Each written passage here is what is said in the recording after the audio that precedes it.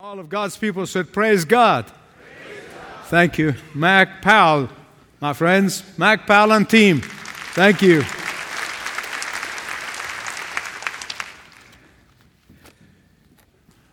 May the joy of Christ fill your homes and your hearts as we celebrate His birth.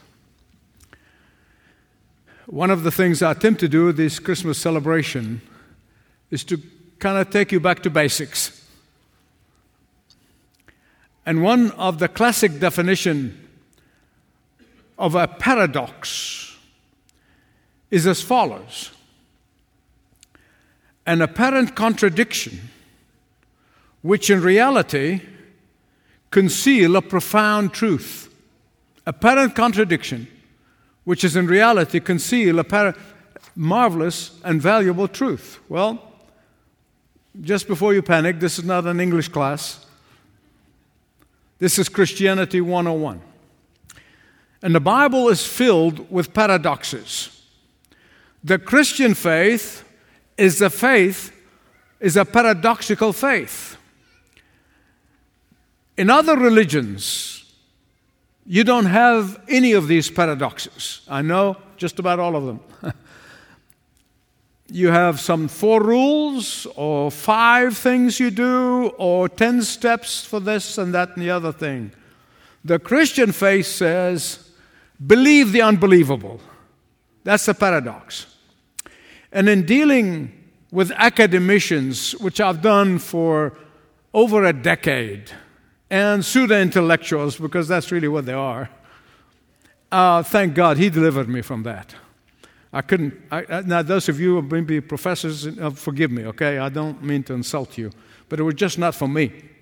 I am not on the one hand and on the other. I walk straight line. Anyone wants to get on board, fine. But that doesn't go well in academia.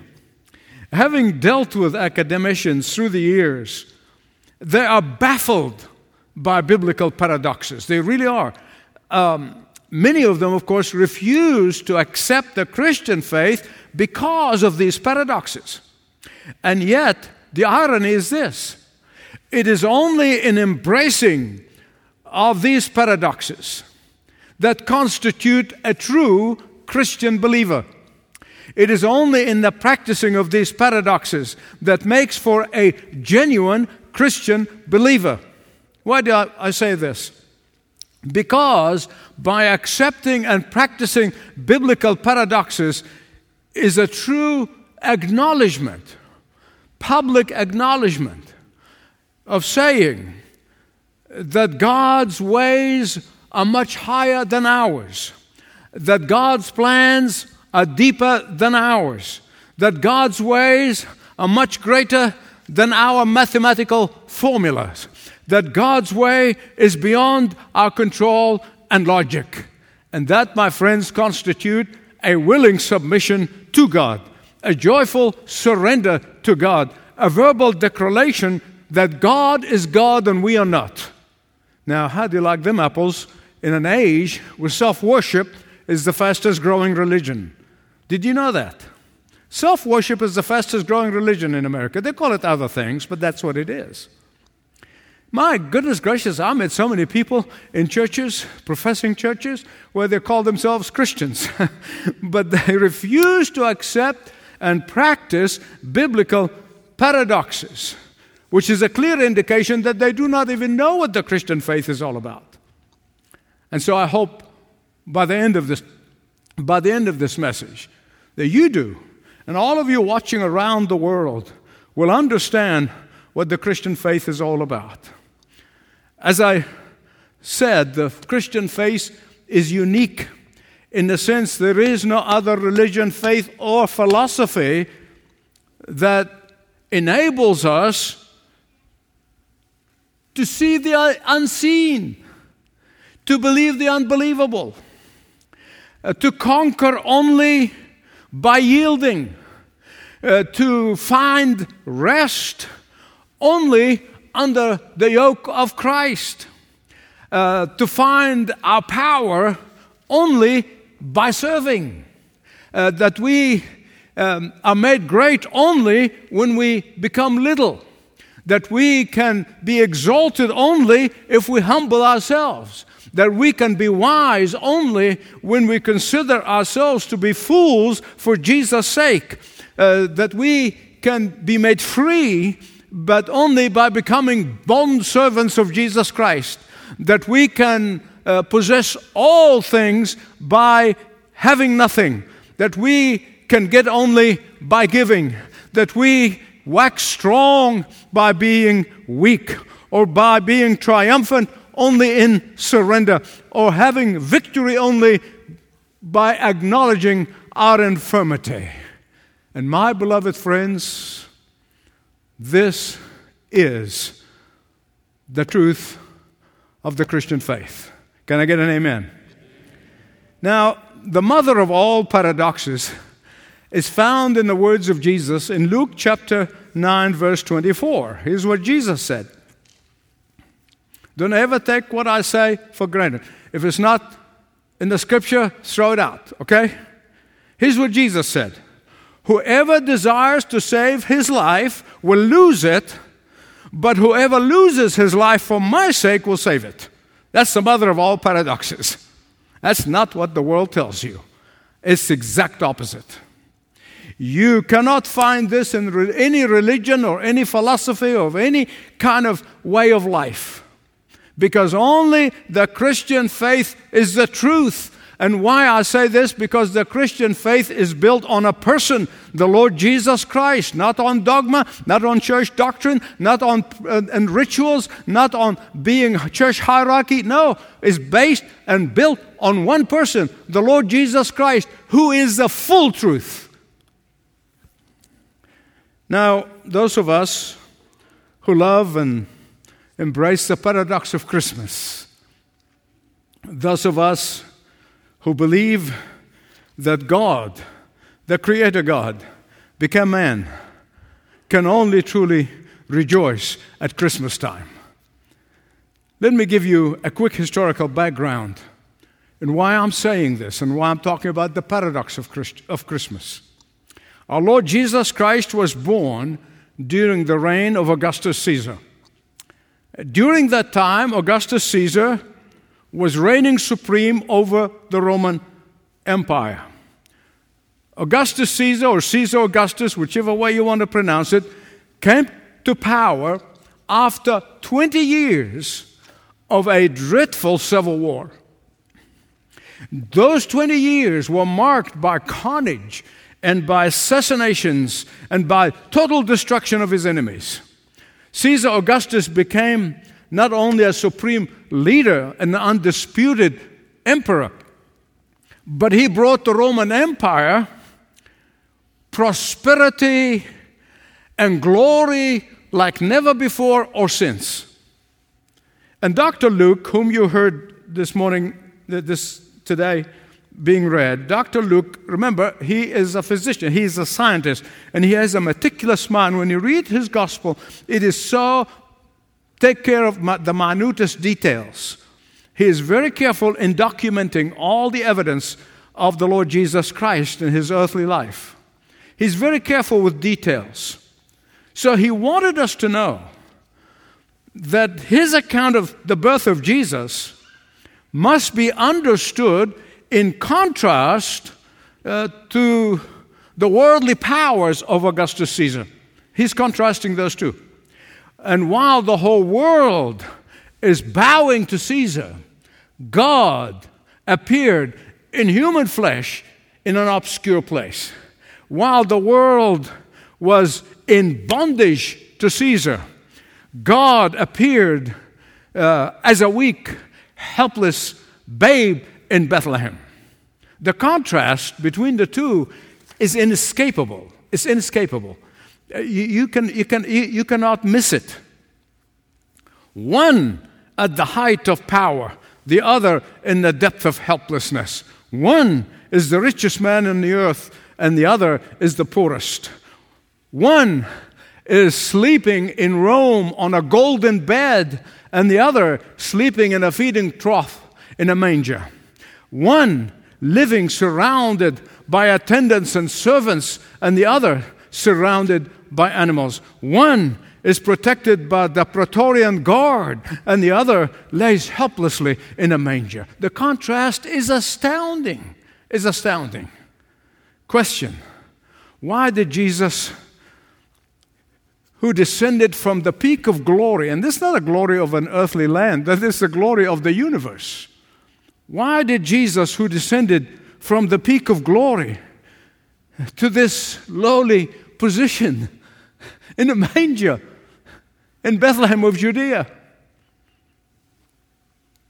The answer is that he may raise up all of us from our lowly position of sin, guilt, and pain to his glorious height. That's the answer. The Word of God tells us in 2 Corinthians chapter 8, verse 9, "For you know the grace of our Lord Jesus Christ, that though he was rich, yet for your sake he became poor, so that through his poverty you become rich." Can I get an amen? Well, some of you are still awake. I think this dark thing is making you sleepy. I better put the lights on, guys. I'm watching you, but I can't see you.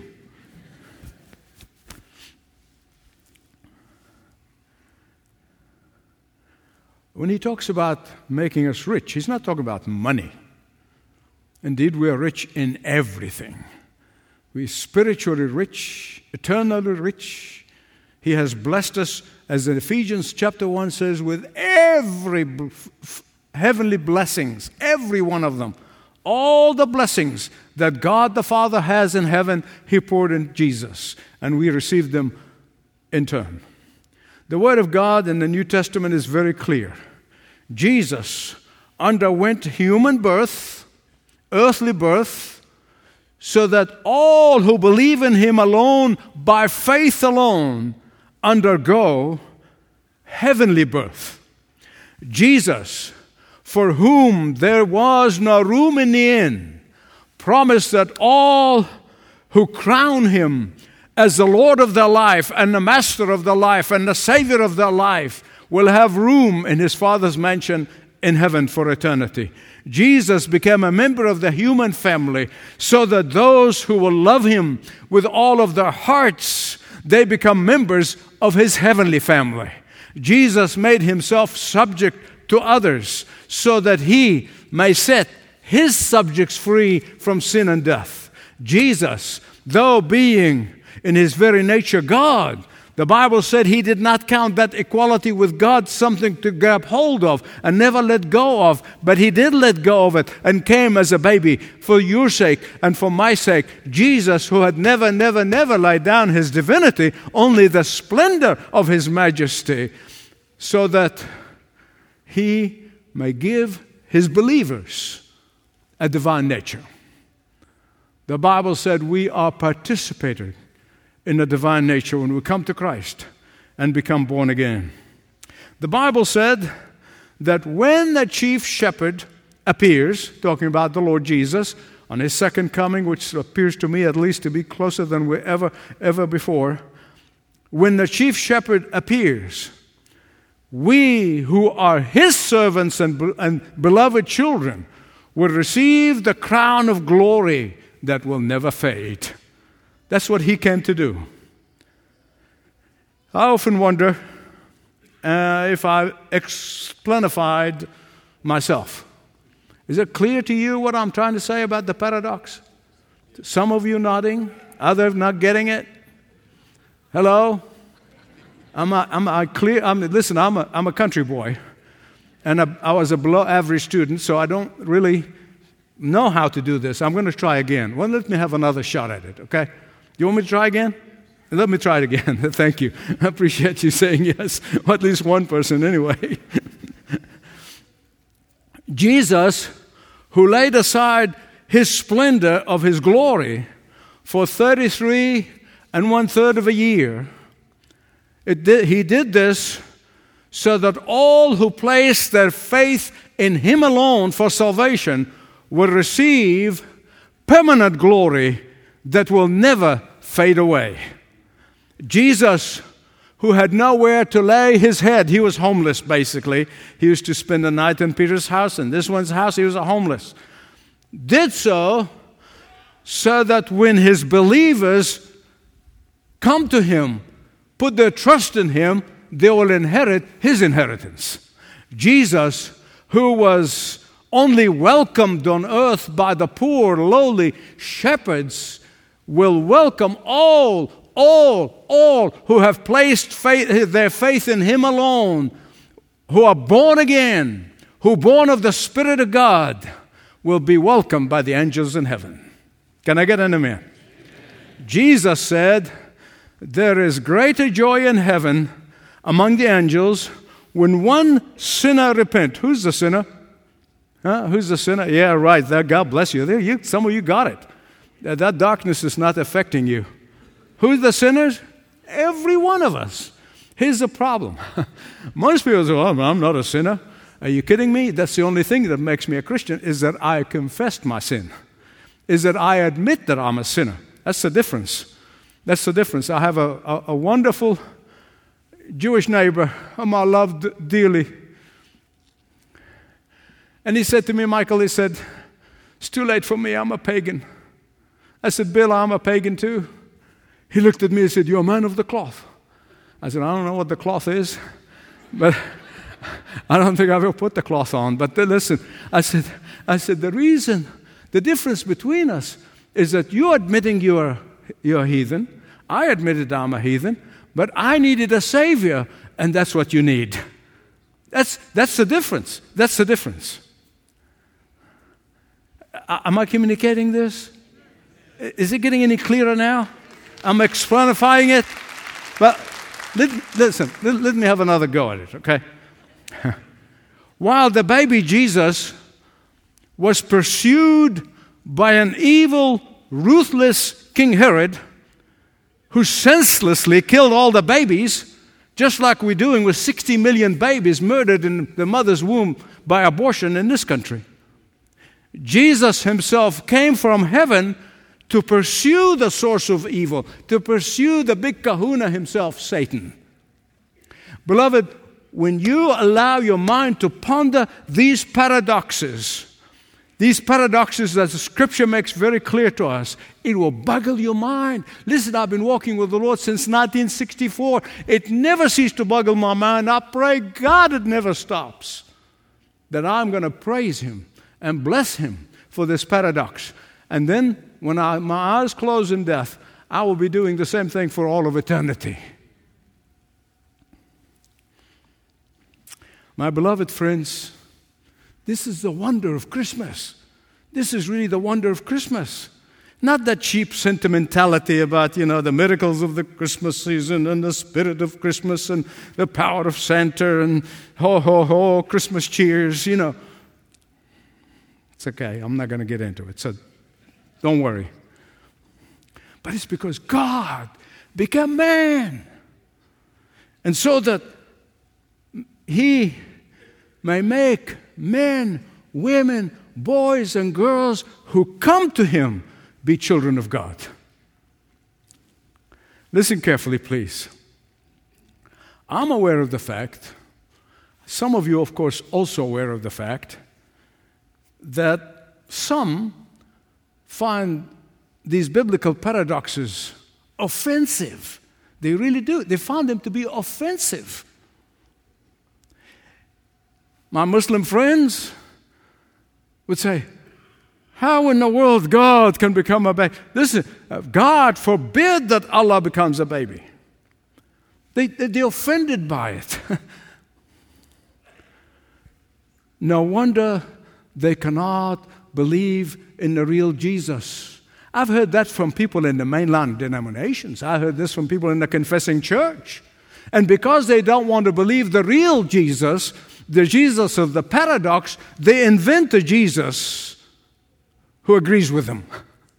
They make up a Jesus who would not contradict their lifestyle. They want a Jesus who agrees with them. Somebody said, God created man in His own image, in His likeness, and man on the 21st century is returning the favor. We're creating a God, in our own image, in our likeness. We want a God that agrees with us. If He disagrees with us, my goodness gracious, I'm not going to believe in Him. He's not going to lose anything. If you believe in Him and don't believe in Him, you consider it a privilege that He's inviting you to come to Him. It is a great honor. And it's not that you're accepting Jesus. Jesus accepts you. The good news is He does. And He wants to accept some tonight. My prayer, that God will open some spiritual eyes, whether you're watching around the world or right here in this sanctuary, that you comprehend the essence of these paradoxes of the Christian faith. Well, let me try one more time. Just see if I can get it this time. Maybe the fourth time is a charm or something. Not the third time, but this is the fourth time. I'm going to make it as clear as I know how. Jesus endured human birth so that He may give everyone who is a repentant sinner a spiritual birth. Jesus, who is God, the very God, occupied a stable so that every repentant sinner would occupy a mansion in the sky with God for all eternity. Jesus, who is God Almighty, powerful creator of the earth, had an earthly mother so that every repentant sinner may have a heavenly Father. Jesus, who is the creator God, became subject so that every repentant sinner can be set free. Jesus, who owns the universe, became poor so that every repentant sinner can become spiritually rich. Jesus, the Almighty God, became hunted by King Herod so that every repentant sinner will be rescued from being hunted by Satan, sin, and death. And my beloved friends, that is the paradox of Christmas. Did you get it? I think you got it this time. This is what the Christmas paradox is all about the incalculable cost, the incalculable price that God paid by His Son, the Lord Jesus Christ. You say, why? So that whomsoever watching around the world, whomsoever would come to Him and ask for His forgiveness can receive the real life. You know what I mean by the real life? You say, what is that real life? Listen to me. Members of this church know I've been around the world 66 times. I've preached in every corner of the globe. And I can tell you truthfully, most people, including some of my neighbors right here in Buckhead, they're not living, they are existing. You know people like that? They're just existing. Most people are just existing. So much so that a tiny little virus sent the whole world in a tailspin. Let me tell you something. I've experienced fear firsthand growing up in the Middle East. I've seen fear in the eyes of people. I have never seen more fear in the eyes of people because they're under the mask. You see their eyes. I've never seen more fear. And yet the Scripture said, for those of us who know Jesus, He has not given us a spirit of fear, but the spirit of love and self-control. Only those who have embraced the paradox of Christmas will truly know the peace and the joy and the contentment that the Prince of Peace can give you, and He can give it to you today. So you can live regardless of the circumstances. Look, circumstances come and go. Those of you who read my bio, I have been through a lot in life, and I'll probably go through some more. You see, circumstances come and go, but the peace of God remains when you have and embrace the paradox of Christmas. Only those who have experienced the power of Christ's eternal forgiveness know what real life is all about. Not only here and now, but for all of eternity. They have the real life, whether they have abundance of material things or very little of it, and I've been on both sides. I was 19 years old when I landed in a strange country. I knew very few people, and my family could not send me any money. And I remember many a day I went without food. I didn't know where my next meal is coming from. Well, you can tell now that I haven't missed too many meals since. I've experienced both. Those who embrace the paradox of Christmas, whether they have many things or nothing, whether they have health or none of it, whether they have accepted or been accepted or rejected by society, whether they have been loved or hated by others, we live the true life because of the paradox of Christmas. Now, if you saw some of the headlines from around the world, literally, I follow the globe and I read headlines from different countries, and I do that special service. I get it, basically it takes me 2 minutes. I don't have time to waste, but I like to catch the headline from around the world. If I did not know Jesus as my loving Savior, that He is with me now and forever and all through eternity, I would be depressed at these headlines. I honestly would not want to wake up in the morning. I would stay in bed. 2020, a miserable Christmas. 2020, a bleak holiday time. Sometimes I think the world just lost its sanity. Do you know why? Because the world is losing the Savior. And they're placing their faith in other things. And as the power of the Holy Spirit departs our shores, make no mistake about it, panic, fear, horror will replace it. And now we associate Christmas with things. No. Nothing shall separate us from the love of God, not even death. In fact, death is the gateway that takes us to the presence of God. I want to conclude by introducing to you 3 things that I pray to God you never forget. And if you're taking notes, write them down. And the reason I am saying these are 3 concluding remarks, because those of you who are members of this church, you're going to panic and say, he hasn't started his 3-point sermon yet. Don't panic. I'm coming toward the end. First of all, I want to tell you, do not judge by mere appearance. You got it on the line. If you're typing it down on your iPhone, iPad, whatever it is, just type it down. It's going to be on, all of them going to be on the screen. Don't judge things by appearance. Certainly, we've been learning this lesson of late, haven't we?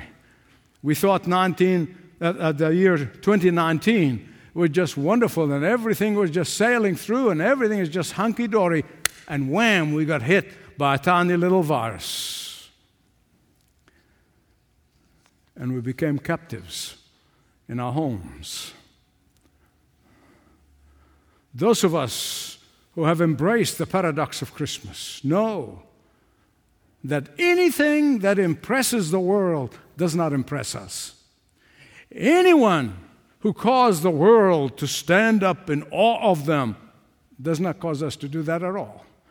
Famous celebrities will attract paparazzis, but not us. Superstars will cause the weak to swoon over them, not us. If the paradox of Christmas teaches us anything, it teaches us that God hides His greatest gift in the poorest of packages. He wrapped His Son in a manger. And so the first thing is, don't judge by what? Now, come on. The people in the back actually know more than the people in the front. Don't judge by what? What about you in the balcony? Are you awake? Judge by what? God bless you. I love you. Thank you. The second thing I don't want you ever forget is that do not judge the end of things by their beginning. When I started this church, 28 people in a hotel, and everybody said, man, this is just not going anywhere. Well, here we are.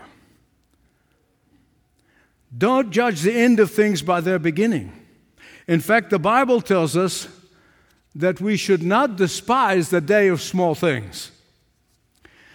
This beginning of Jesus' earthly visit would never have made it in one of the national cable news. I promise you, that news would have been killed before it got to the producer's desk. But today, the whole world comes to a standstill at the birth of Jesus. How many of you know Augustus Caesar's birthday? Hello? And that is not even the near end yet. That's not even anywhere near the end yet. We're getting close, very, very close. Wait until we get toward the end of things. Then you will see the whole world bows to Jesus. The whole world will fall at his feet. The whole world will recognize that he is God's only way of salvation. And sadly,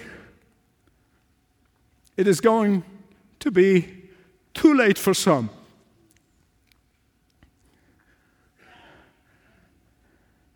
Only God in heaven knows.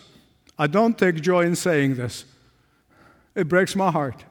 I wish I could have every friend and every neighbor and everybody I know to see that the day is coming when it's too late.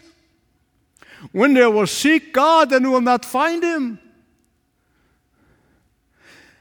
Every knee will bow, every tongue will confess that Jesus Christ is Lord, but unfortunately and sadly, some are going to be doing that from the torment of hell and the suffering of eternity.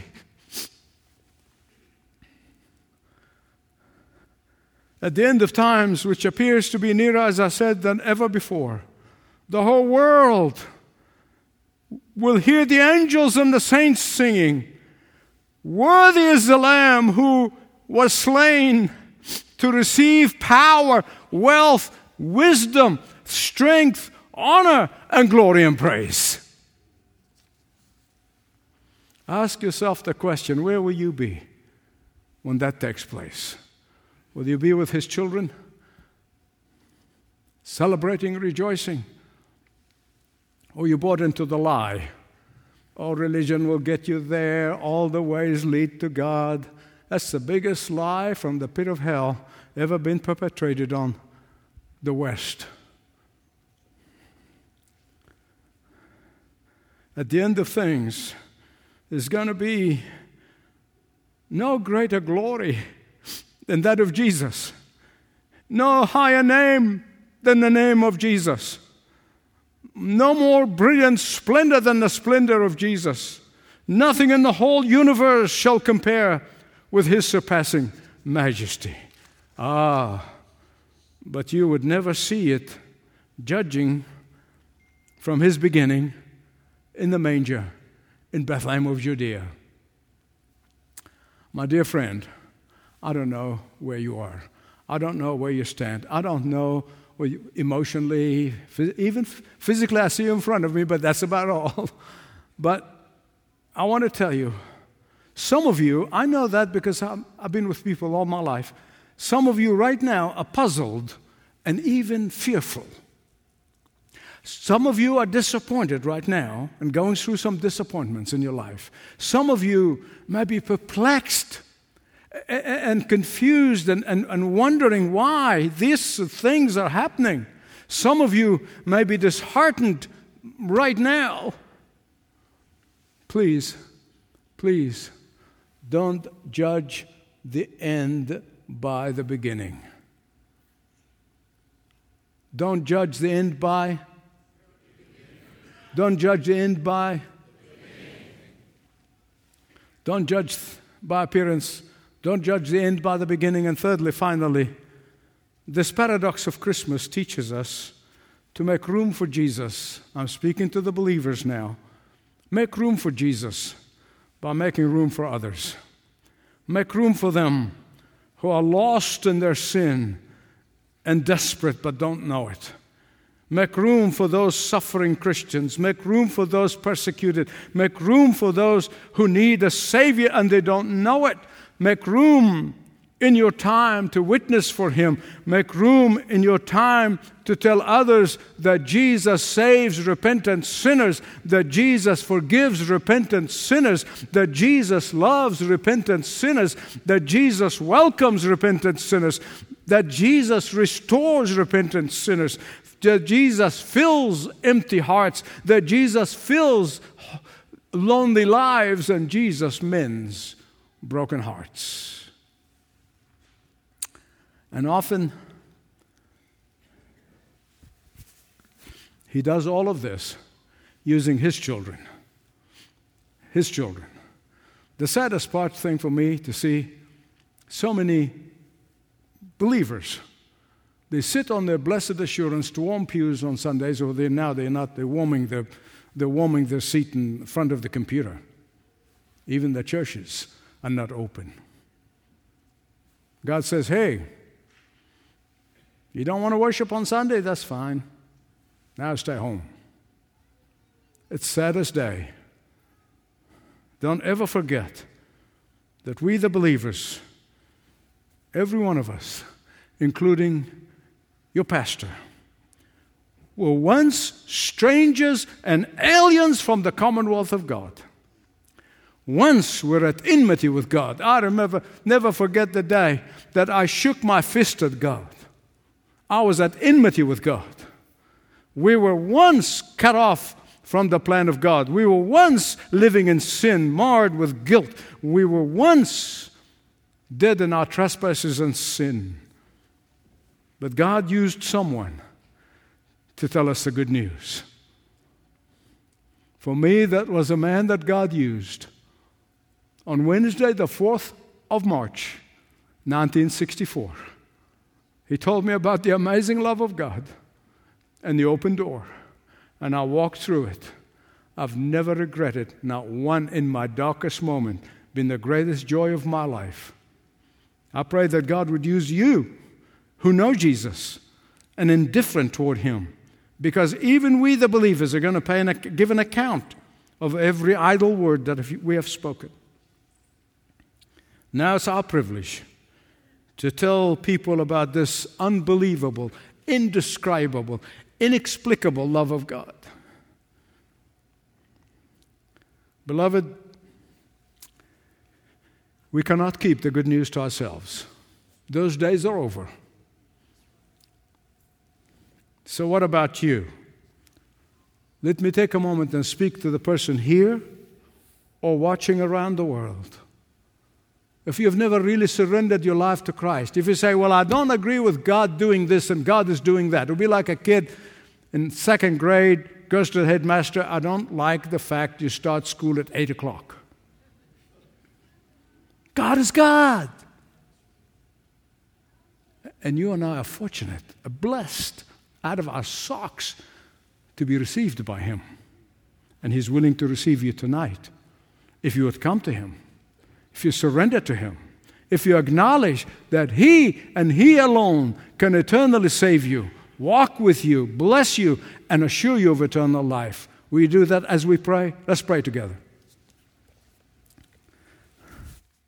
Only God in heaven knows where everybody is. The Lord not only knows where we are emotionally, spiritually, morally, physically. He even knows our thoughts before we think them. We are talking about the great, mighty God, the Creator who made us and put us together, even in our mother's womb. And I'm going to leave it up to your individual privacy of your seat, wherever you are.